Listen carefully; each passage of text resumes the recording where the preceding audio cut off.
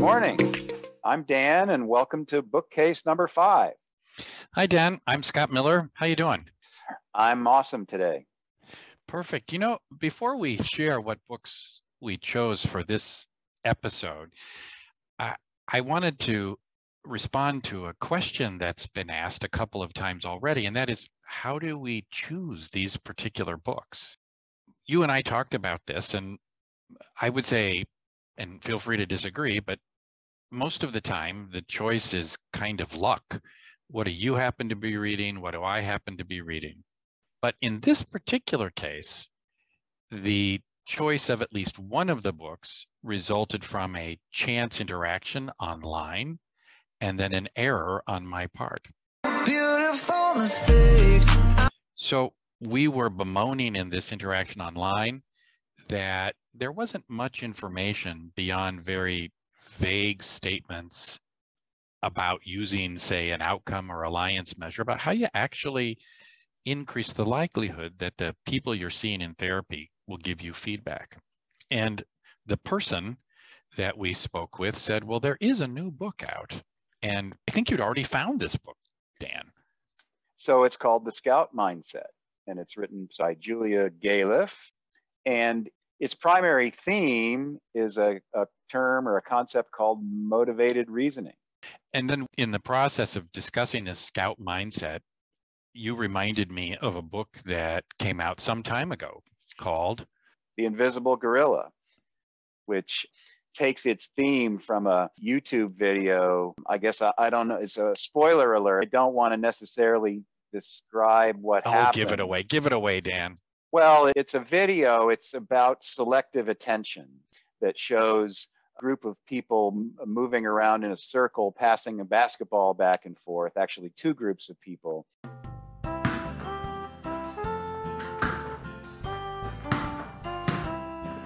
And it's only like 1 minute and 20 seconds long.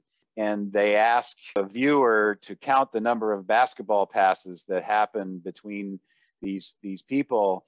And as you're counting the basketballs, many people don't notice that a gorilla walks into the field, beats his chest, and then walks out.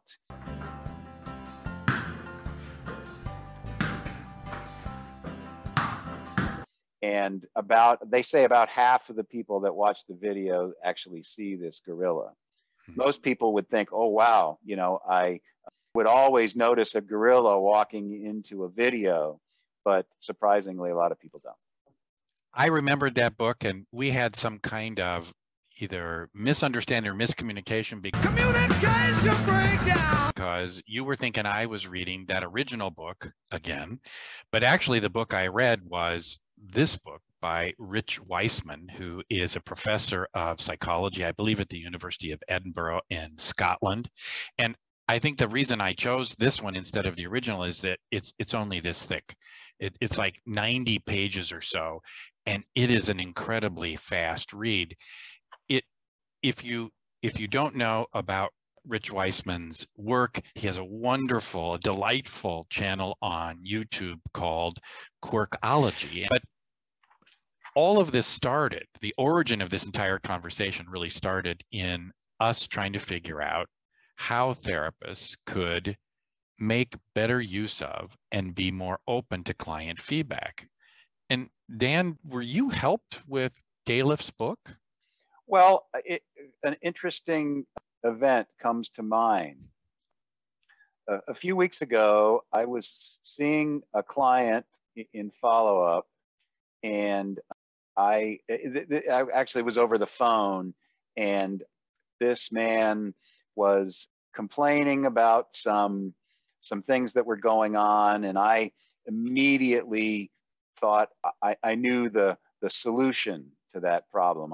And so I started making suggestions, and I could kind of tell that I don't think he was reacting too well to my suggestions. And the program that I was involved with, there's a text app, and I could see actually while this person was on the phone with me, he was texting the staff to say he wanted an appointment. His next appointment he wanted with somebody else other than me. Oh my.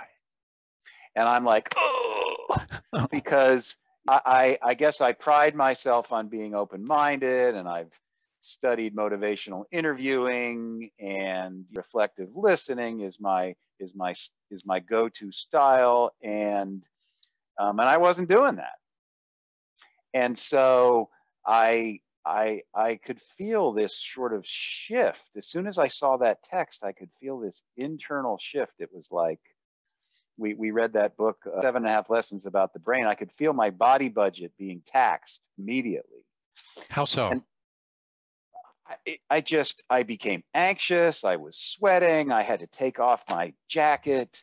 I couldn't sit still. I was kind of beside myself. And I was sort of able to calm down, and I ended up calling one of the staff members, and they said, oh, don't worry about it. He's very manipulative. He does this kind of thing all the time. And in the moment, that was soothing to my body budget, but I don't think I think I was in what Julia would call soldier mindset. Soldier. I was doing what I could to protect my ego and my thoughts about myself, and to try to basically rationalize what had happened and put it on the other person. It wasn't my fault. I'm still a compassionate, empathic provider, and it continued to kind of eat at me in a way. I had considered actually picking up the phone and calling this person back and saying, I'm sorry, can we start over again? I feel like I was telling you what to do and not honoring your own thoughts and ideas. And I didn't do it. And kind of looking back, I kind of wish that I had. Well, and a couple of questions about that, Dan, that I think are related to this developing what she calls, again, the scout mindset, which is somehow this utopian spot where you can be interested in the truth rather than either supporting your belief or disputing people who might disagree with you, that you're open to the truth. And who doesn't think that they're open to the truth? I may be wrong, but I doubt it. In the scout mindset, she also talks about something you experienced, which was your colleagues basically trying to reduce your social anxiety, saying, no, don't worry about it. What did you hope they would do? I'm not really sure what I wanted from them. Looking back on it, I'm pretty sure that what they did was helpful to me in the moment, but it wasn't helpful in terms of, and I think so much of the time what we do in the treatment field is blame the client for a bad interaction.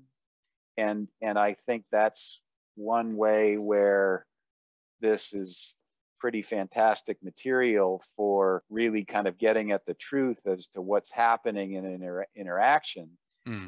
I think a lot of times too, what we do is we pathologize it. We say, well, he's a borderline patient. That's his borderline dynamics coming up.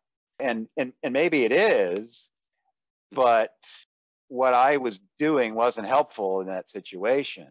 And I know that, having read this book myself, I just want to point out to the readers that this is not a book written for or by a therapist. You have to work at making the translation into how you might improve your ability to know the truth with regard to feedback. And I think that's what this book is arguing. And you did several things, Dan, that got you going in the direction of getting to the truth about it. And you're so very clear about what the author argues are the reasons why we don't. One of them is a threat to our self-esteem. And if we can't admit that, then I think we're going to be lost. And I tell people frequently when I'm showing videos and I get negative feedback from clients that even after 25 years of doing this, it stings almost every time. And mostly because I internally and with intent want to be helpful, just as you said. Next thing you did was you went to colleagues, and this is where it begins to break down. So instead of them saying, let's talk this through and see what you did, they defended you. So the first thing is to notice how you react to criticism. The next thing would be, which you've admitted right here and suggested, and I have plenty of stories that are just the same, is that the client was probably right. And at some level, you knew that they were right. Then we start to explain ourselves. That's the third thing you said. And we do this as a field because we have a ready target. We can always, if our theories fail to explain a lack of progress, we can always say, well, the client wasn't motivated or interested, was borderline, etc.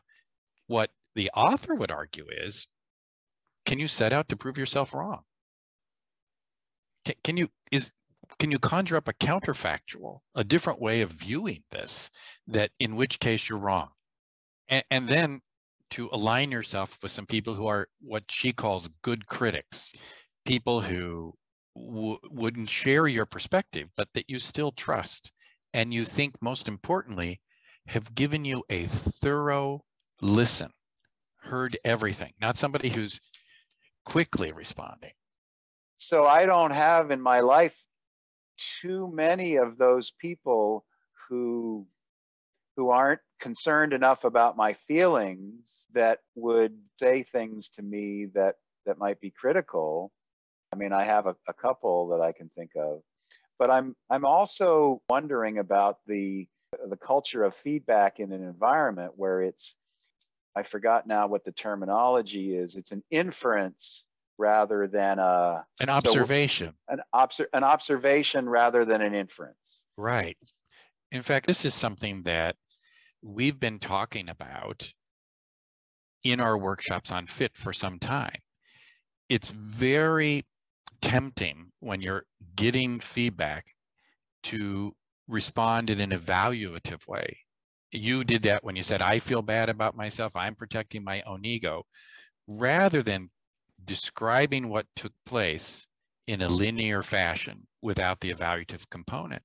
It's very tempting to make inferences. Oh, my client isn't motivated, rather than descriptions and observations. They leaned back in the session. There was a period of 2 minutes when they didn't speak. Or more directly, the client told me they didn't like the idea.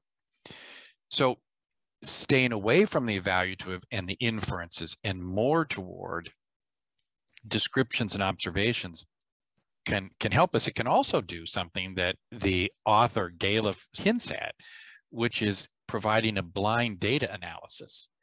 Because many times, clearly, when we're describing our work to other people, we do it in a way that only one conclusion is possible. And that is, I'm right, aren't I? We make a case so that they will and they must believe it. There's no other choice, rather than being able to ask, is it true? So Scott, speaking of observations and inferences, you've told me a story in the past about a video that was created by one of your colleagues. Right. Right. I think you're talking about Insoo Berg. I had the opportunity to work with her for 5 years at the Brief Family Therapy Center in Milwaukee. It was during the early part of my career. And one weekend, unknown to the staff, Insoo brought in a neighbor. There were a couple of parents and a couple of kids, and she interviewed them briefly, 10, 12 minutes. She then began to show that video in workshops, and all the staff were there as well while she showed this workshops. And she would show a short part, and then she would stop and say, what do you see? And it was interesting what happened next. Invariably, people started seeing things in the interaction between the participants, including that the father was hostile and controlling, that the mother was depressed and perhaps the victim of domestic violence.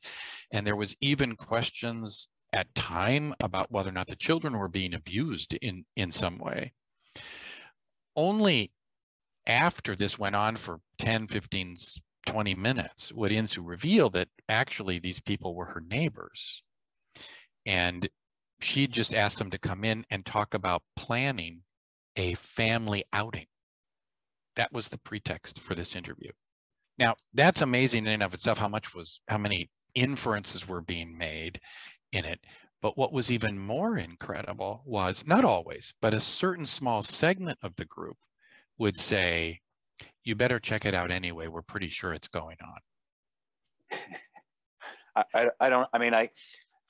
For some reason, I find it funny. You take a normal family and it reminds me of one of the things in this book that they basically take six themes of how we make errors.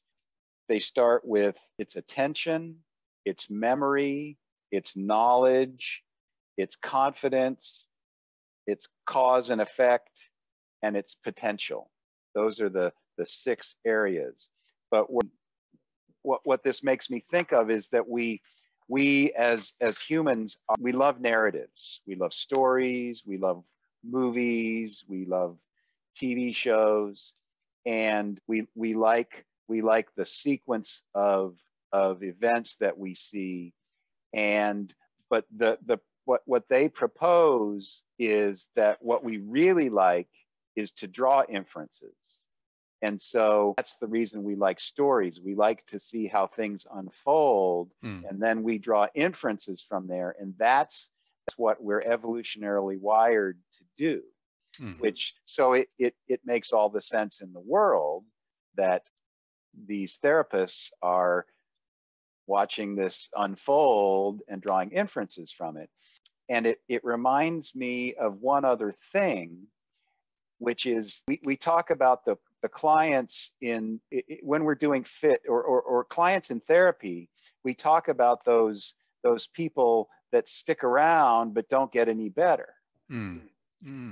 And I wonder if our love of trying to sort out cause and effect or making inferences has something to do with why we really like those clients, because they just give us all kinds of fodder to think about cause and effect. I don't know, does that make any sense? It certainly does. And I'm also thinking that when we've seen clients for a very long time, our stories often become more complicated, more nuanced.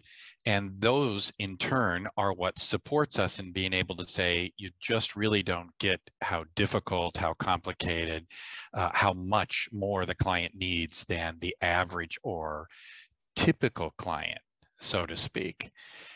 And it's also why a fundamental part of the fit supervision or consultation approach is to cut out those stories. We don't want time spent with a therapist, what would you might say, hypnotizing the listeners into a certain way. This is literally returning to what Galef says about blind data analysis. You just have to look at the graph and decide, based on the graph, are they making progress now, without hearing the therapist's story. And I want to add something, Dan, from this book, and that is the tendency to defend our narrative increases with education.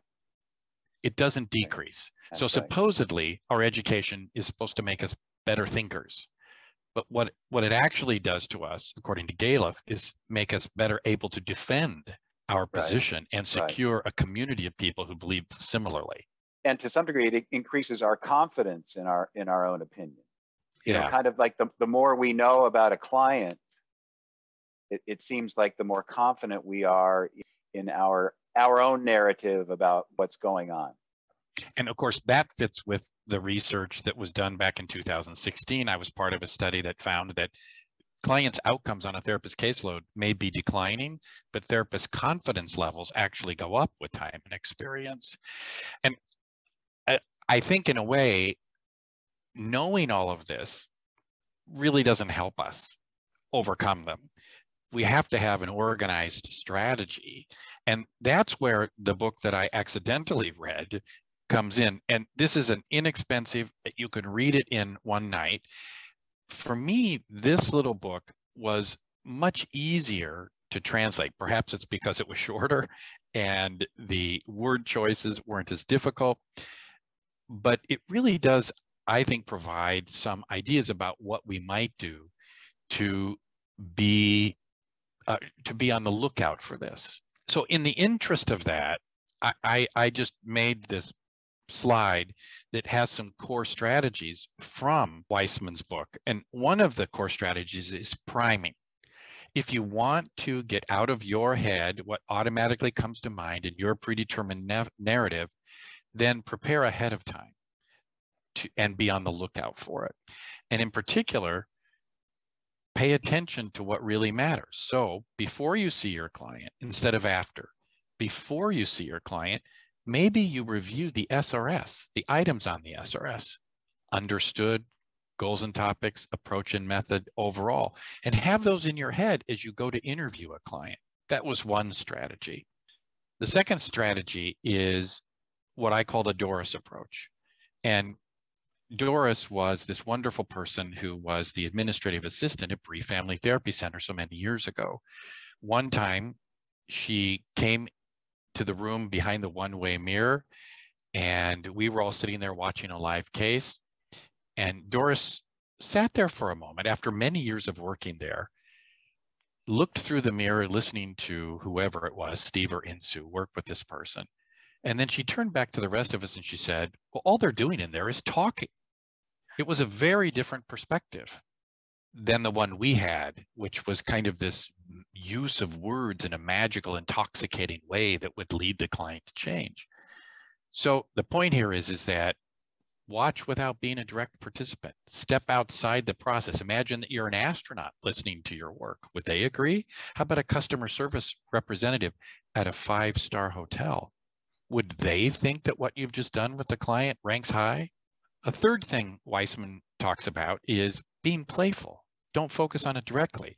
Instead of trying to force yourself to have some realization about what's going wrong in the work, maybe you write down the client's name on a piece of paper and carry it around in your pocket for the week.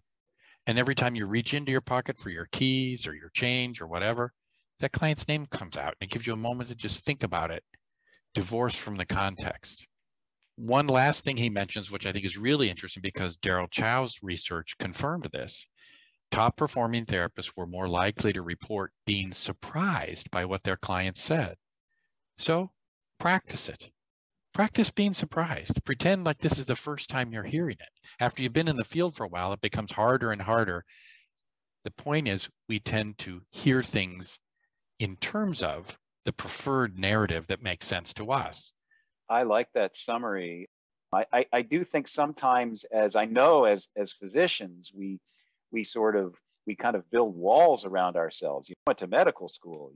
I've reached this impenetrable area of knowledge, and I can't learn from some other discipline. And so I really like that perspective taking suggestion. So Dan, you would recommend these books? I would highly recommend these books because I mean, I would say since I read these two, and I don't want to discount the little guy either, I use material every day in my work with clients. So here's my fear.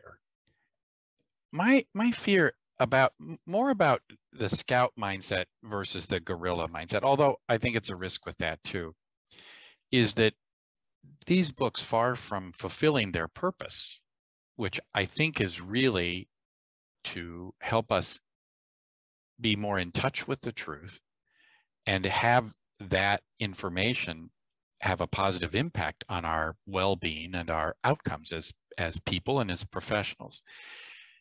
My fear is that these books may actually have the opposite effect, shoring up people's beliefs that I'm already in the scout mindset all the time. Or those folks who gleefully say, I saw the gorilla the entire time. What's to prevent that from happening? Because that's essentially what can happen in therapy. despite our best intentions. And that's my key point here. Nobody goes into these books thinking, well, I want to delude myself. They just think that they haven't, including us. Well, so I think feedback informed treatment, I think FIT is totally consistent with most of the concepts from all three of these books. Because I'm frequently surprised by the feedback that I get. I believe feedback informed treatment in essence is a way to get at the truth, which is being in the scout mindset. It's interesting to hear you say that. I have two reactions. The first one is that throughout this little book, Weissman points out that people who are surprised are much more likely and open to feedback, which Kim DeJong's research in the field suggests varies from therapist to therapist, are much more likely to see possibilities for connection, possibilities for growth, development, and innovation, interestingly enough. And it challenges the true practitioner of feedback informed treatment. We always talk about, we say, well, I promise I won't take it personally, but it really challenges us to put your money where your mouth is on that one. And based on that, Dan, I'll say, and I don't mean to end on a down note, but in implementation projects about FIT, huge numbers of people discontinue using the scales within 2 or 3 months. And when they're asked why, they will often say, they didn't really add anything to my practice that I didn't already know. Number one. The second one was it ended up taking time away from doing therapy. It's a curious paradox. The ones who remain often say, I'm continuously surprised. Yeah, and I think about what we're doing with FIT, and it's not for the clients that are doing well, that I'm sure we're quite confident about. We don't need to be so concerned. It's the clients that aren't doing well, right? Yeah. And so I think it's a matter of, yeah, you're doing well with certain clients, but with certain other clients, you're not doing well. And this is a way to get at the truth of that. Perfect. So the two books, once again, The Scout Mindset and Did You Spot the Gorilla? And The Invisible Gorilla. There you go. Read these primed with the idea of how does this apply to me getting more accurate feedback about both the process and outcome of my work as a therapist. Thanks, Dan. Thanks, Scott. See you all next time.